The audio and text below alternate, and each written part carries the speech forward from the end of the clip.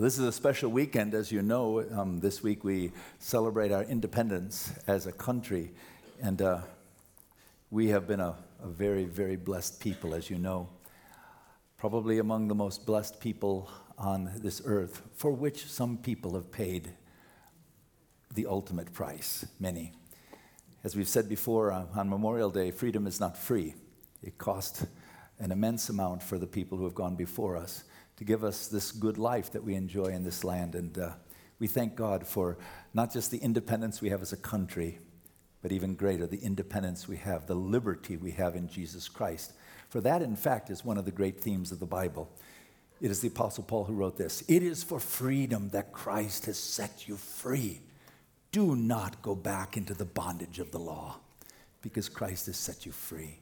So we celebrate two things as we approach the 4th of July, both the freedom of our country as well as our freedom in Christ. And we have this freedom because of Jesus.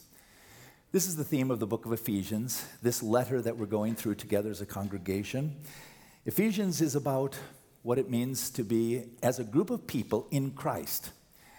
In Christ means, that's the Bible's word for a Christian. Seldom uses the word Christian, but it uses the word that we're in Christ and Christ is in us.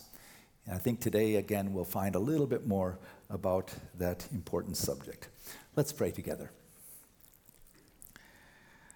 Heavenly Father, this is your word that your Holy Spirit inspired many years ago, but that your Holy Spirit, even this very day, wishes to teach us. It's about your Son, our Lord Jesus Christ. And so we pray that you, the triune God, would help us understand and apply it to our lives. In the name of Jesus we pray. Amen. One of the most common things that we should know as human beings is that our bodies speak even when we don't say a word. We call it body language. And in fact, we are told by people who study such things that more is communicated by what we don't say than what we do say. Our body language tells people what our attitudes are. It tells many times what our thoughts are. It tells people about our personality. We are told by those who study it that if you go into a room, body language will usually tell you who's the boss. Because we have certain body language if we're the leader or if we're the followers. And in fact, the way we can use our bodies tells people whether or not they should follow us, whether we're going to be someone who would be worthy of following. And you can see even in this picture here, very different kinds of body language as they prepare. It looks like going into an interview. One's bored, one wonders, one's eager beaver, ready to go. By our body language in a group, we tell people whether we're going to work together with the other people or we're going to stay aside and fight them along the way. Our body language displays our emotions. Even if we say nothing at all, our body language gives us away. Now today, we're going to talk about body language, but in a different sense. Remember, this book, the book of Ephesians, or this letter, is about the body of Christ. And the body of Christ has a body language as well. You might not have noticed, but some of us who were alive in the 1960s, and there are a few of us here today, we know that, remember, there was a very well-known book circulated all over the Americas, written by a Chinese man by the name of Watchman Nee. Remember it? Sit, walk, stand. Well, that's his commentary on the book of Ephesians, because Ephesians is a book about body language.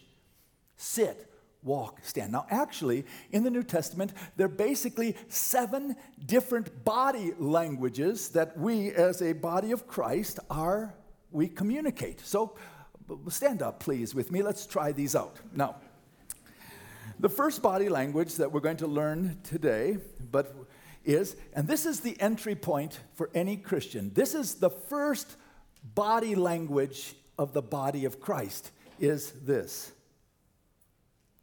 Okay, let's see. We bow. There's no way into God's kingdom apart from bowing. You don't walk straight into the kingdom of heaven we bow before our God. Why? Because we do not deserve salvation. It is a gift from God that we received humbly before him. So the first body posture of a Christian is actually a bow. But the second one is, it says, you have been raised up with Christ. So even if this is the first body language of a Christian, the next one is this.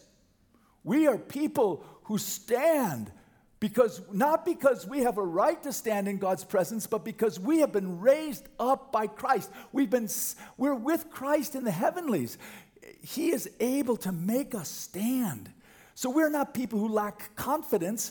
Even though we enter his kingdom bowing, then we stand because he's raised us up. And then guess what we do next? We sit. You can sit down. But not for long. You're coming up again. Then he says, not only has he raised us up with Christ, he has seated us. Where are we seated? In the heavenlies. We now, as Christians, part of our body language should be, we have been seated with Christ in the heavenlies. And where does Christ sit? He sits on a throne. Where do we sit? We're seated with Christ. Now, how many of you came in today and said, I'm royalty? Yeah, how many of you royalty? You aren't? Yes, we are. We're seated with Christ in the heavenlies. Actually, I'm the only one that's not royalty in my family. I have a chart of tracing my family lineage through my wife to Charlemagne. So I'm the commoner in the family. They're all royalty. But doesn't matter. As Christians, we are seated with Christ. But you got to stand up again, because the next one is, now that we're seated with Christ, then it says, and this is where we're going to turn next week to chapter 4, verse 1. Now that we have been raised with Christ, our calling now is to walk with Christ. So you got to take a few steps. And now we walk. That's the posture of and to walk means that we follow Jesus. We've been seated with him. We've been raised by him. We bow before him, and now we walk with him. Now the next one you can do if you want. This is where our text of Scripture says today. The Apostle Paul says, for this reason, I bow my knees. So now he bows. He gets down on his knees. Yeah, I know you're having trouble with that one. You probably don't have space. We don't have our kneelers here yet. We bow our knees before the Father. And this is the posture, and this is Paul's posture of prayer. So now he's on his knees, but he's not going to stay on his knees. The next thing he's going to do, and don't do this one, please. He runs. Now, some of you might want to run out the door. You might say, what in the world's going on? You might want to run. But the next thing, because it says, there's certain things you face in life, you need to flee. You need to run. But then the book of Ephesians is going to end by saying, we stand. As we approach this one, the evil one who wants to destroy our lives, we arm ourselves with the armor of God, and we dig in our feet and we stand. We do not give up ground. We stand. So these are some of the postures of the book of Ephesians and the rest of the Bible. We bow, and then we are raised up, and then we sit, and then we walk, and then we kneel. Then we run or flee, and then we stand, and you may be seated. So today, we're going to look at some of the body language that the Apostle Paul is going to focus on. So if you have a Bibles, our text of Scripture today is chapter 3 of Ephesians, verses 14 to 21. And this, again, is a prayer. Remember, we encountered a prayer back in chapter 1, and now we have another prayer of the Apostle Paul. This is the last verses in the first half of the book of Ephesians. The book of Ephesians is brilliantly written. Paul writes many of his books this way. In fact, the life of Jesus fits this pattern. The first thing that God always does is he tells us who we are, how precious we are, what resources he has given us, the riches that are ours in Christ. I have been told if you study the 3-year public ministry of Jesus, in the first 1/2 of his public ministry, he only issues 2 commands: repent and follow me. That's it.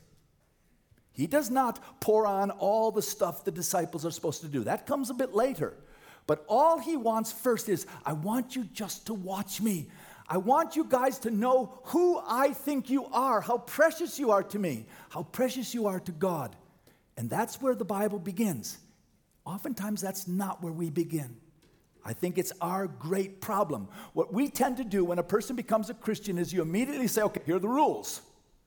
That's the worst thing you can do. Is that what you did to your baby the day they were born? You started to say, hey, here are the rules, kid. No, you didn't. You spent years and years just showing them who they are, how precious you are, connecting with them, how much you love them, feeding them, taking care of their needs. Even when they cry their heads off, you still love them. Why? Because you want them to know how precious they are. You want to give them resources. And then, as time goes on, you say, okay, now these are the rules. And that's how Ephesians is written. Not a single command in the first 3 chapters. Now, next week, they're going to come fast. But the commands arise out of who we are. Responsibilities come out of resources. God, first of all, says, this is who you are. This is what I've given you. Now, in light of that, this is how you should walk. This is how you should stand. But interestingly, what connects the sitting, the walking, and the standing? It's the praying. And that's where we turn today. Ephesians 3:14-21. We're going to start with Paul's prayer, and he's going to first of all tell us why we should pray. And this is what he said. This is verses 14 and 15. For this reason, let's stop there. Remember, he does this all the time. Everything Paul writes is connected. Remember what he's just said in the previous chapter?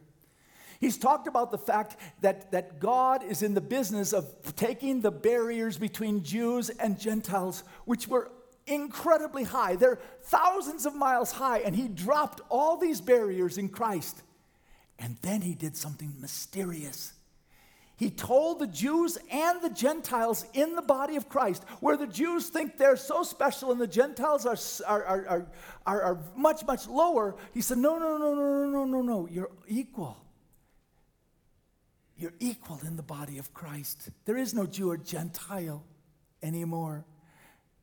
You're not different. You're part of the body of Christ. Now, that idea that the barrier between Jews and Gentiles has come down because of Christ and that you're equal now in the body of Christ is a revolutionary idea. We think of it, what's the big deal?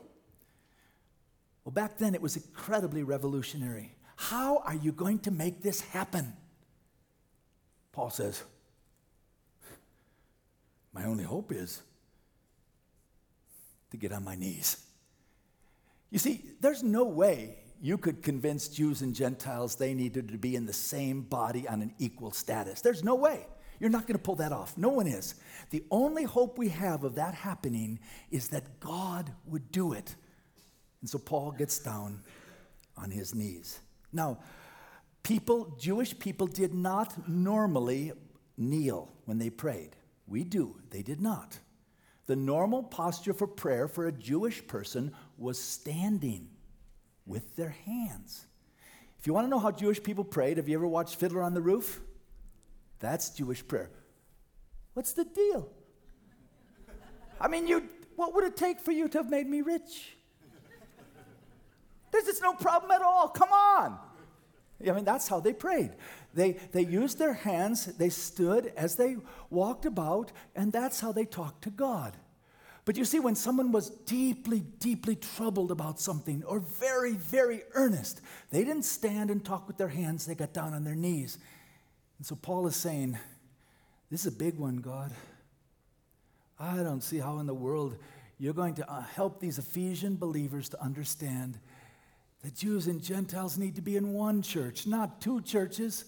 And they need to be on one level, not two levels. How has that ever happened? My only hope is that you, Heavenly Father, you who are the Father from whom every family on heaven and on earth, Jew and Gentile, is named. You are the Father in a sense of all humanity. You are certainly the Father of Christians, and you are even that special relationship because Jesus, it calls God the Father of Jesus. They have a perfect, intimate relationship. So he said, I bow my knee before the Father from whom his whole family in heaven and on earth derives its name. So that's the first thing he does, is he tells us that he is going to pray. Now, why does he pray? Well, he prays because he knows there are things he cannot accomplish on his own. And he prays that because the things that he wants to have accomplished are very, very important. And that there is somebody who can pull it off. What he wants is, he wants the Jews and the Gentiles to be in one body together, but he can't do that. Only God can. Now, if you look at this next slide about the pictures, sit, walk, stand, and bow. Because the Apostle Paul knows that if we're going to do any of these right, we're going to have to do them on our knees. You see, the problem is, how many of us in this room here today actually believe that we are seated with Jesus in the heavenlies? Do you picture yourself on a throne in heaven with Jesus? Is that how you think every day? That's the thought that constantly goes through your mind, isn't that right? Mine either. Hardly ever goes through my mind, except maybe Sunday morning when I'm preaching about it. It doesn't ever go through my mind, but it's true. How do you get somebody to realize we are seated with Christ in the heavenlies? And then walk. Now, in light of your calling as a beloved child of God, how do you walk like the child of a king? Or do we walk, oh, what a miserable sinner I am. I blew it again. Say, no, I'm a child of the risen Lord Jesus Christ. And then we fall for temptation over and over again. And the Bible says, no, you can stand. You arm yourself in the full armor of God. You can stand. You see, the trouble is we usually don't do any of those. How do we accomplish them? What's the means? Our knees. Paul knows that, and that's why he prays. In fact, many of our prayers is, Father, please. Actually, and this is the work of the Holy Spirit, the Bible says, I don't really picture myself as seated with Christ. Many times I do not walk in light of the calling to which I've been called. And I fall prey to the temptations of Satan all the time. Father, help me. Help me to sit. Help me to walk. Help me to stand. The next slide just shows us some of the different postures of prayer that you find in the Bible. You find sometimes people are not on their knees, they're flat on their face. Remember Jesus? The Bible says that when he was in Gethsemane, he was flat out on his face.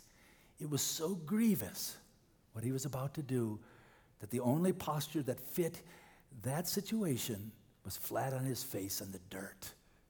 Sometimes people walk. Actually, that's my personal favorite prayer posture. I don't know if you're like me, but sometimes if I bow my head and close my eyes,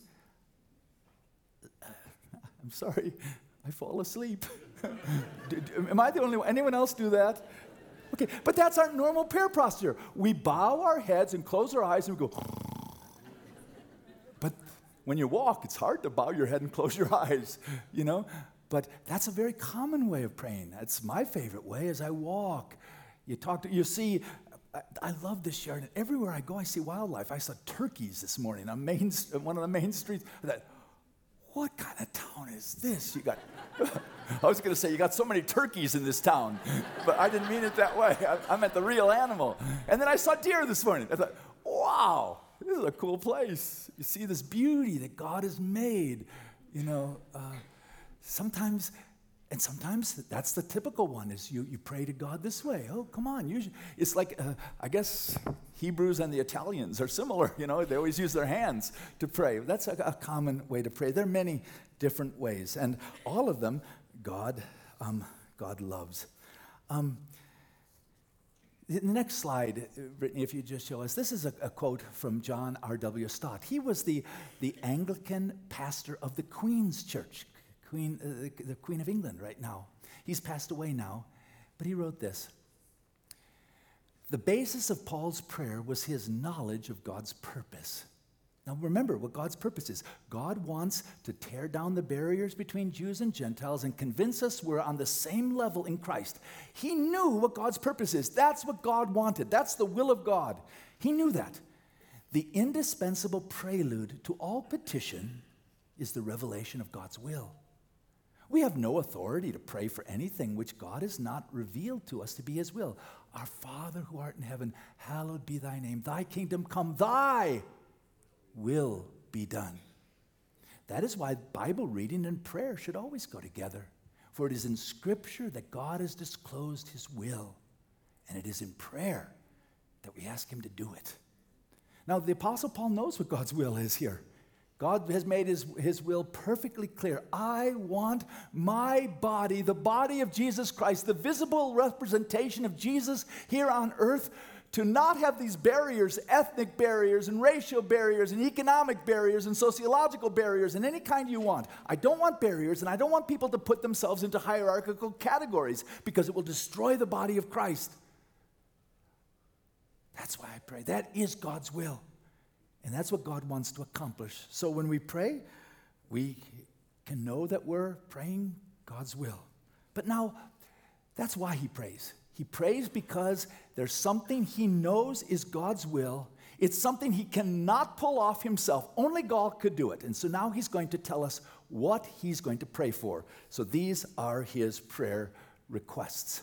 Now, they're easy to find here. If you have your Bible, you'll see them. All you need to do is look for the word that. He says, I'm going to pray that, and I'm going to pray that, and I'm going to pray that.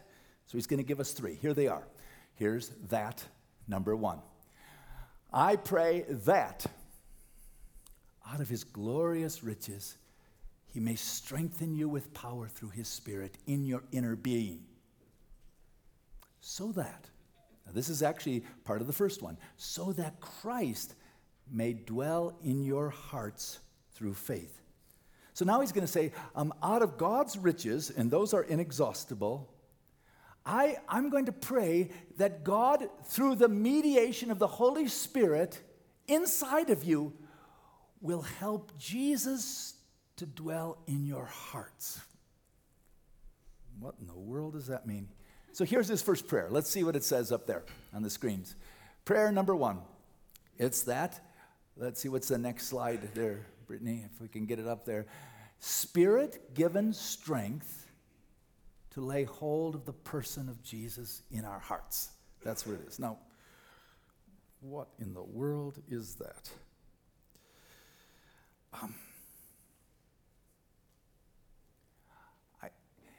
How in tune are we with Jesus? Remember, it says that we are in Jesus and Jesus is in us. And how does that transaction take place? That's the primary work of the Holy Spirit.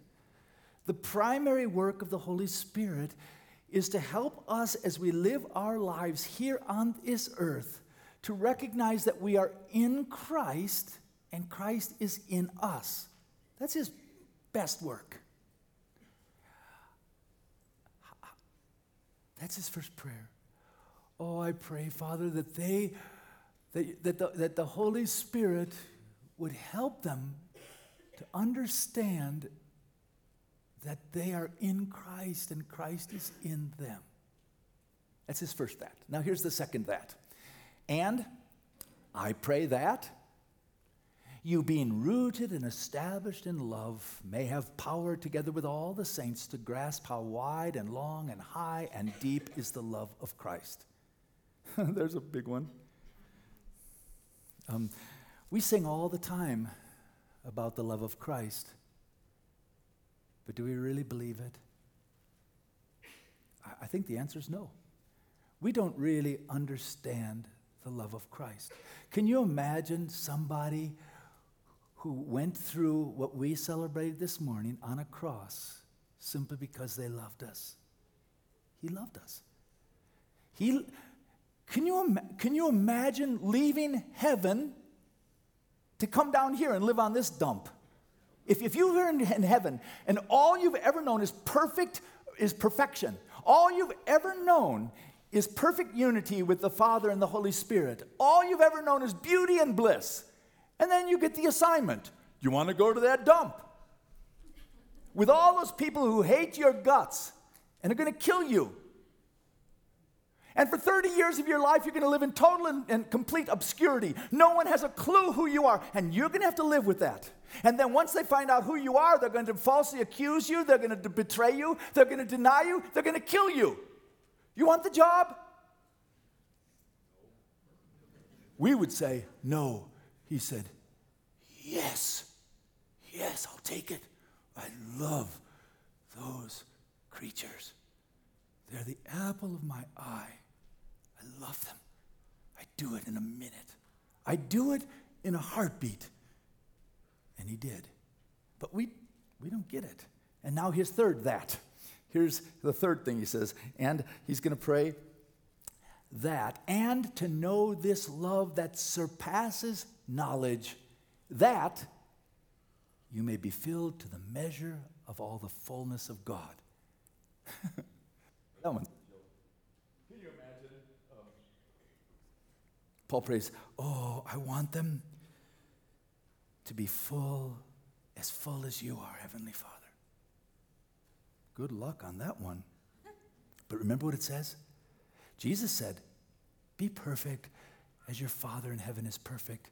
And Jesus' half-brother Jude said, now unto him who is able to keep you from falling and to present you before God's glorious presence, faultless, with great joy. That's what the Bible says. So that's what he prays. Now, wow. Now he prays that we'd have the fullness of the Father. Now those are big prayer requests. Those are huge. If you look at the next picture, I found this, it said this, I always thought love was shaped like a heart, but it's actually like a cross. I contend that one of the great problems of our culture is that we think love is shaped like a heart, not like a cross. It's a horrible problem. Because love shaped like a heart is going to lead us to where we exist today as a culture. Follow your heart. It's going to lead us to the place where we think love is primarily an emotion, a sentiment, a quiver in your liver. Or quiver in your heart, in this case. Heart palpitations, I guess you could call it. No, that's not love. Love is primarily depicted by the cross. The difference is that when we think of love, we think of an emotion, but when the Bible speaks of love, it speaks of a choice. When we think of love, we think of a feeling, but when the Bible thinks of love, it thinks of sacrifice. When we think of love, we think, well, what's in my best interest? But when the Bible talks about love, it says, what is in the best interest of the beloved? When we, in our culture today, we say, follow your heart, but as Christians, we say, follow the Lord. They're different. And I would contend that's one of the major problems of our culture, but who cares about the culture that much? I care about the church. The problem is we as the church think of love more as a heart than a cross. That's our problem. We should not expect our culture to see differently, but we should expect us to. Of course, because once you see love as a cross, not a heart, you do understand feelings much deeper. So what does it mean when you stand, and I heard there was a magnificent wedding here yesterday with a packed house, and they promised to love each other as long as they both have the quiver in their liver. It won't last long. No, we promise to love. See, love is primarily commitment. It's volition, it's will. I choose to live my life in your best interest. I choose to sacrifice myself so that you can be whole, so that you can blossom, so that you can be all that God intended you to be. Now, here's a Bible verse. These are the words of the Apostle John. We love because he first loved us. If anyone says, oh, I love God, but hates his brother, he's a liar. For anyone who does not love his brother whom he has seen cannot love God whom he has not seen. And he who has given us this command, whoever loves God, must love his brother also. One of the ways that we know that we love God is that we love each other as well. Now, how do you know? How do you know if somebody really loves you? How do you know? Well, one is they probably have expressed a commitment to you. And then you know people love you when you're going through a crisis and they're there to help you. And you really know someone loves you when you've done something really stupid and wrong and they don't abandon you. And you know someone loves you when they really enjoy spending time with you. And you know someone loves you when they tell you words of affirmation. And you know someone loves you when they sacrifice their well-being for your well-being. And you know someone loves you because they've proven trustworthy to you over time. And you know someone loves you when they've seen your absolute worst and they still hang in there with you. Ah, that is love. And that is the kind of love that God has expressed to us. Next sign, I love this little picture. This one says, there are all these words that we say to ourselves. We're ashamed, worthless, abandoned, used, broken, abused. And I bet you if I knew the story and the stories in this room, many of you would say, this is the word that applies to me. I've been abused. I'm broken. I was condemned. I've been used. And these are true. But when God thinks of you, he doesn't use any of those words. His word is, you're beloved. And the great challenge of the Christian life is to stop hearing these words that are crossed out and to hear with clarity the word beloved. That's the key to the Christian life. Well, the last question, of course, you have to ask, the next picture, Brittany, is God loves you this much. How much do I love you? I love you this much. That's how much he loves us, the cross. Well, the last question is, if this prayer request is so big, is it possible God can pull it off? Well, let's see. Let's see if God can do it. Here's the one to whom we pray, and I think he has the ability to pull it off. Here it goes. Now to him who is able to do immeasurably more than all we ask or imagine, according to his power that is at work within us, to him be glory in the church and in Christ Jesus throughout all generations forever and ever. Amen. That's how he ends the first half of this book. Now, the prayer request is huge, and we are prone to fall. But here he says, can God do it? Well, look at the next one. First of all, he is. God is not inactive. He's not dead. He's not some deistic God who's up there like a watchmaker, winding the watch and leaving it float out into the universe. He is not inactive and dead, and he is able. He is not idle. He is able to do. He is not impotent. He is able to do all that we ask or think. That means he is not deaf. He's not unconcerned. He is omniscient. He is able to do more than all we ask or think. He exceeds our expectations, and he can do immeasurably more than anything we could ask or think. He is a God who has no limits at all. Remember David? David came to God and he said, oh God, would you let me have the privilege of building a house for you? And God said, no. Oh. Do you know how God responded to that? He said, David, a house? What's a house? Your son will build the house. I'm going to build something far greater. You're not going to build me a house, David. I'm going to build you a house. I'm going to build you a house that will last not for a number of years before the Romans or someone else destroys it or the Babylonians. I'm going to build you a house that lasts for eternity. So here on the one hand, David's expectation was, I want a house to build in your name. God says, oh no, I'm going to build you a house. And your house is going to be the house that is going to give the world the Messiah. And that Messiah is going to give the world eternal life. David, your prayers are much, much too small. So why pray? Well, we pray because it's impossible for us to pull things off on our own. What do we pray for? Well, we pray for the strengthening from the Holy Spirit to know the love of Christ and thereby to grow into the fullness of God. And can he do it? Oh, yes.